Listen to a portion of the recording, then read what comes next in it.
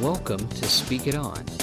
This program is designed for the edification and entertainment of the listeners and not designed to be representative of a church, nonprofit organization, or denomination.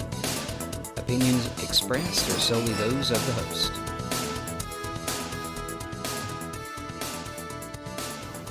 Hey, this is LA. Welcome back.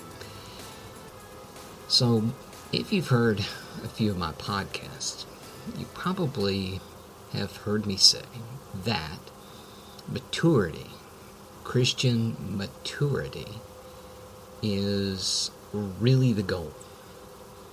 Because that's where a person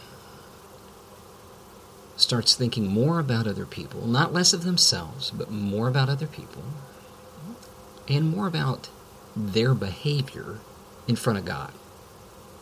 In other words, the thought comes into your mind, I wonder if I did this, how would God feel about that, or what does His Word have to say about that behavior before you do it? And of course, I'll be very honest, spiritual maturity, when you talk about maturity, means a million different things to a million different people, even within the realm of Christian, Jesus-believing churches. If you ask 12 different pastors, you're probably going to get 12 different answers about what is a mature Christian. And most of them are going to say evangelism, and that part is true, but that's not all. So, how do you tell? How do you tell? I mean, what's kind of a gut check on your own? On your own. I think one very important aspect, one of the leading aspects, is what you say. The book of James, which to be quite honest has not been a lot of specific believers' favorite book, is mine. But the book of James gets into that in detail. It talks about demonstrating your faith, but also talks about what you say.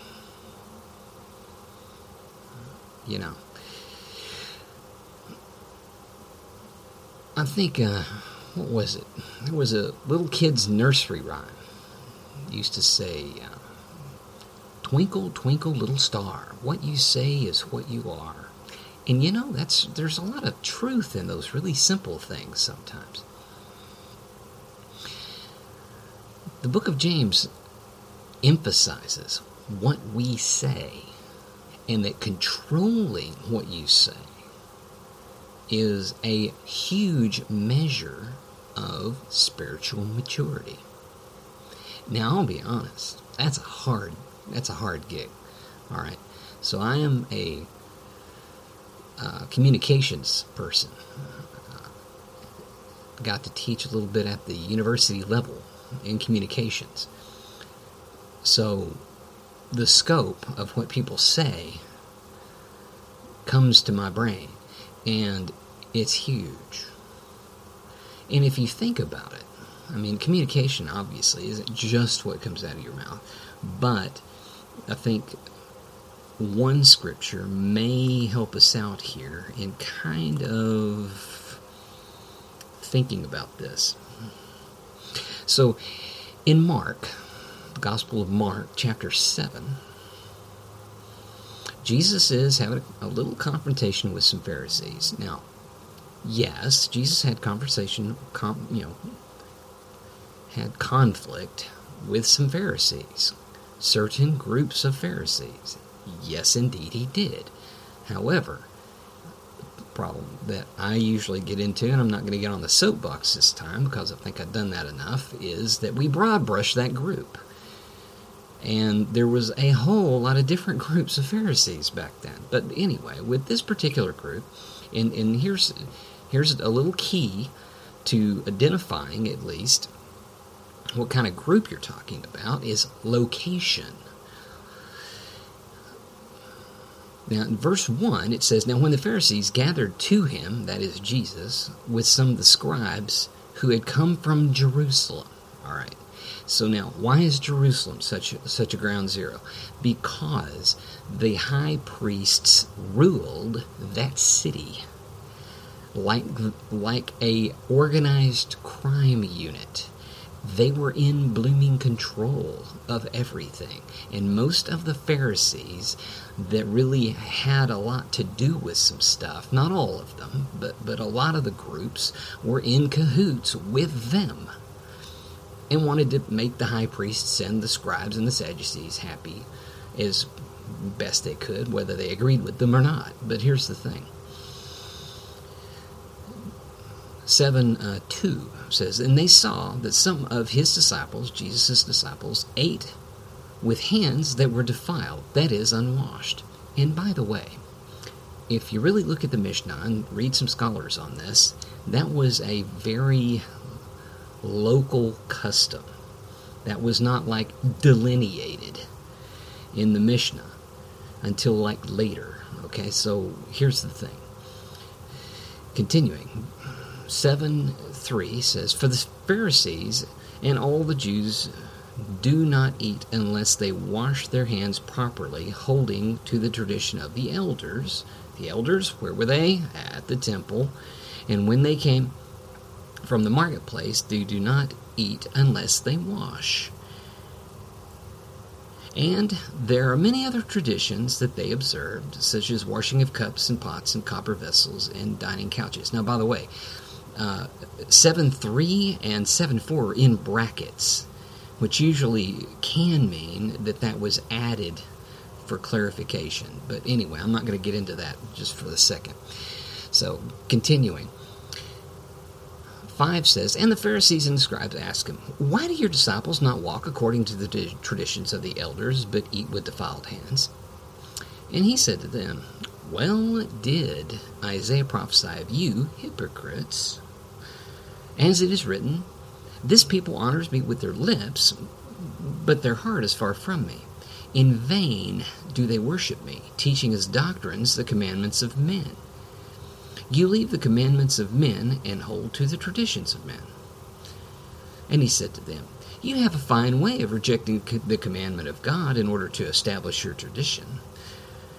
For Moses said, honor your father and your mother, and whoever reviles father or mother must surely die. But you say, if a man tells his father or mother, well, whatever you would have gained from me is Corban, that is, it's a gift to God or given to God, then you no longer permit him to do anything for his father or mother, thus making void the word of God by your tradition that you have handed down, and many such things you do.'" Now we're getting into the thick of it, verse 14. He says, "And he called the people to him again, and he said to them, 'Hear me, all of you, and understand. There is nothing outside a person that by going into him can defile him. But the things that come out of a person are what defile him.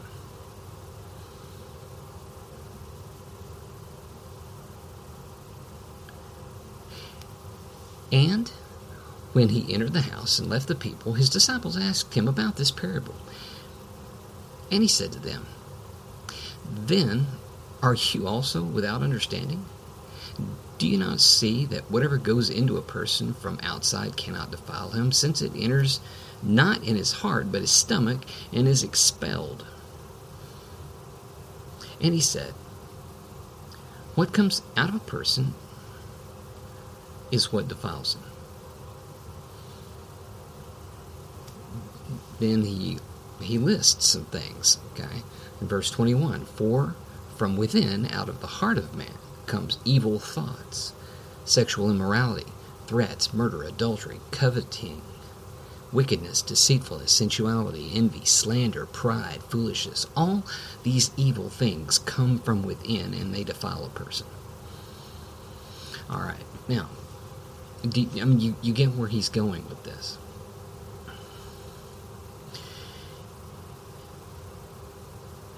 a lot of this has to do with behavior, okay? But I'm going to say that if you can control what you say to other people, the more you're able to do that through the Holy Spirit, the more mature you are. And James makes that, the book of James makes that really clear. That's hard. If you think about it. If you're prone to swearing, and you do it a lot, think about it. Think about how much you swear. And here's the thing we used to do in speech and just training. And you'll notice I have some of these problems also, and that is, you'll hear people say, okay, okay, okay, okay, okay, or, I have a friend who does that a lot, drives me crazy. I'll be talking to him, and I'll go, things like that. See, those are just the little things, right? So if you got bad attitude coming out of you all the time, or more often than not, negative stuff to say about stuff. Now that doesn't mean you have to run around like, a little sunshine doll, and just ooze rainbows. You don't have to do that. God understands that we live in a fallen world, and hey, there's some bad days here. But the thing is, are we oozing that stuff to other people?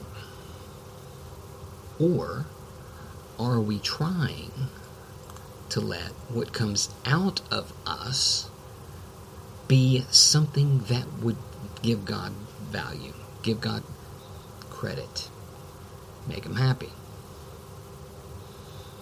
make other people happy? Not that we have to make everybody happy. It has to do with, of course, the attitude situation. Now, a lot of people get hung up, or a lot of preachers get hung up in this passage over what Jesus is talking about stuff that goes in you, right? Say, oh well, everything's clean, everything's clean. Okay, all right, but here's the thing. Jesus is not trying to... That's not his main point here. His main point is the attitude of negativity and the sinful things that come out of us. Now, here's a fact. Here's the reason why I say that. Not everything that goes in us is actually good for us either. Think about what you're putting into yourself. Not just from food, because, fast food will kill you. Most people know that. Clogs your arteries, slows you down, gives you all kinds of fun, horrible diseases.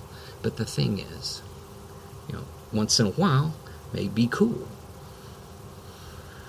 And everyone has their own tolerance, right? But here's the thing. When you're talking about what goes in, think about, what are you watching? What are you reading? Who are you talking to? What are you listening to? Are you listening to a ton of negative stuff? Is that your diet? Your spiritual diet? Are you seeing a lot of the stuff that Jesus was talking about here?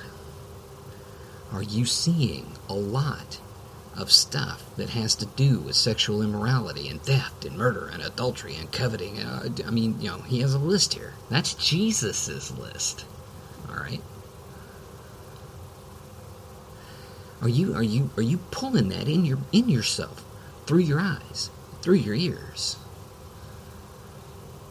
In computer science, they used to say garbage in, garbage out.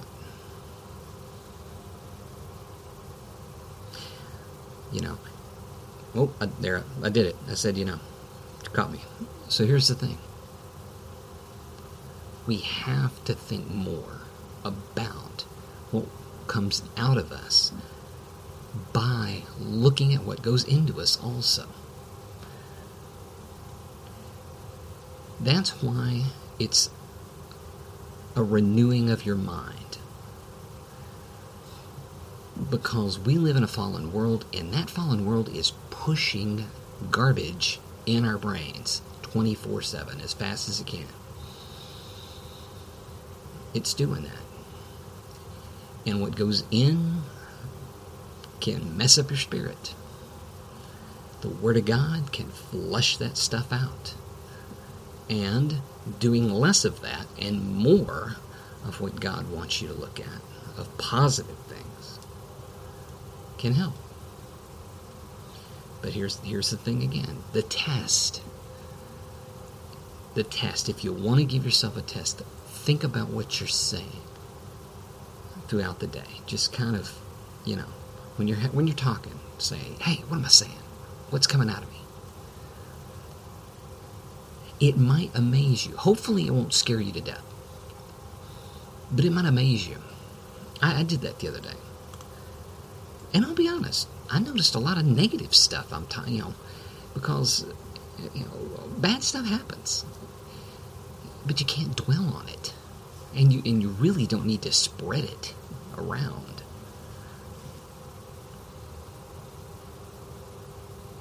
So, with that thought in mind,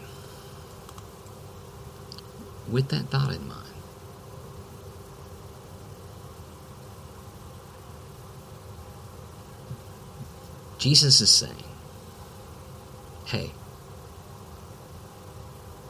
it's what comes out of your heart. It's what comes out of your heart. That's what defiles somebody. And if you want a quick judge of your spiritual maturity, just look at what you're saying to yourself. To yourself also, but to other people. What's coming out of your mouth? Think about it. And if you have the gift of gab, which unfortunately I do, because once again, speech guy, communications person, I'm guilty as anybody about that. So it's important. With that thought in mind, though, I want to encourage you always. Thank you for listening to this edition of Speak It On. If you would like to support this ministry, then please go to Patreon under L.A. Blackburn.